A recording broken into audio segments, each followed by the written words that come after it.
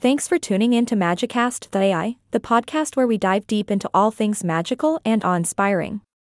Today, we have a special guest who is going to take us on a wild ride through the world of motorcycle bobber style. Please give a warm welcome to our resident motorcycle enthusiast and all-around cool cat, Steve. Thanks for having me, excited to be here. We're thrilled to have you. Now, let's dive right in. For those who may not be familiar, can you explain what exactly a motorcycle bobber is? Absolutely. A motorcycle bobber is essentially a stock bike that has been stripped of all the excess parts and modified by the owner or builder. It's all about achieving that sleek and minimalist look. Think chopped fenders, a shortened rear, and a badass attitude. Wow, that sounds absolutely amazing.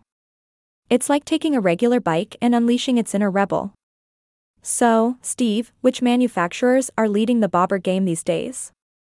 Well, Triumph definitely deserves a round of applause for their Bonneville Bobber and Bobber Black models. Triumph nailed the styling with their floating solo seat, narrow fenders, and shorty pipes. Plus, they come equipped with modern features like ride-by-wire and switchable traction control. That's awesome. I can only imagine how cool it would be to cruise around on one of those Triumph bobbers. But what about other manufacturers? Any other options that stand out? Absolutely. Indian has 3 bobber models to choose from: the Indian Scout Bobber, Indian Scout Bobber 60, and the Scout Bobber 20. All 3 offer different displacements and distinct accessories. The Scout Bobber 20 in particular has a more finished look and features mini 8 bars for a more comfortable riding position. Oh, I definitely need to get my hands on one of those Scout bobbers. They sound fantastic. Now, let's not forget about the Harley-Davidson lineup. What do they have to offer in the bobber department?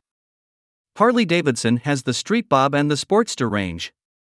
The Street Bob, which is now part of their Softail lineup, embodies the true essence of a bobber with its nimble feel and classic bobber silhouette.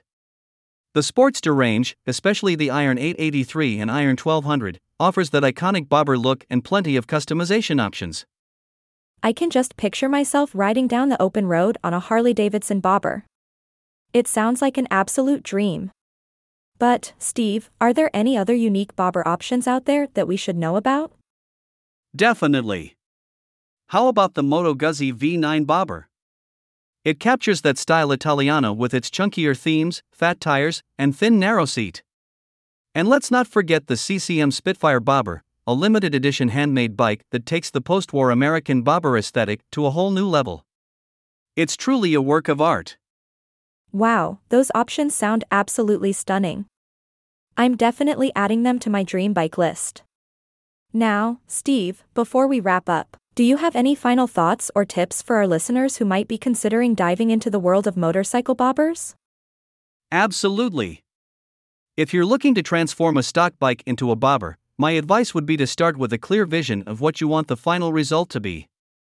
Research different styles, gather inspiration, and don't be afraid to get your hands dirty. And remember, the most important thing is to have fun and ride with style. Fantastic advice, Steve. Thank you so much for sharing your expertise and taking us on this wild ride through the world of motorcycle bobber style. And to all our listeners, thanks for tuning in to another exciting episode of Magicast AI. Until next time, keep dreaming big and embracing the magic in your everyday life.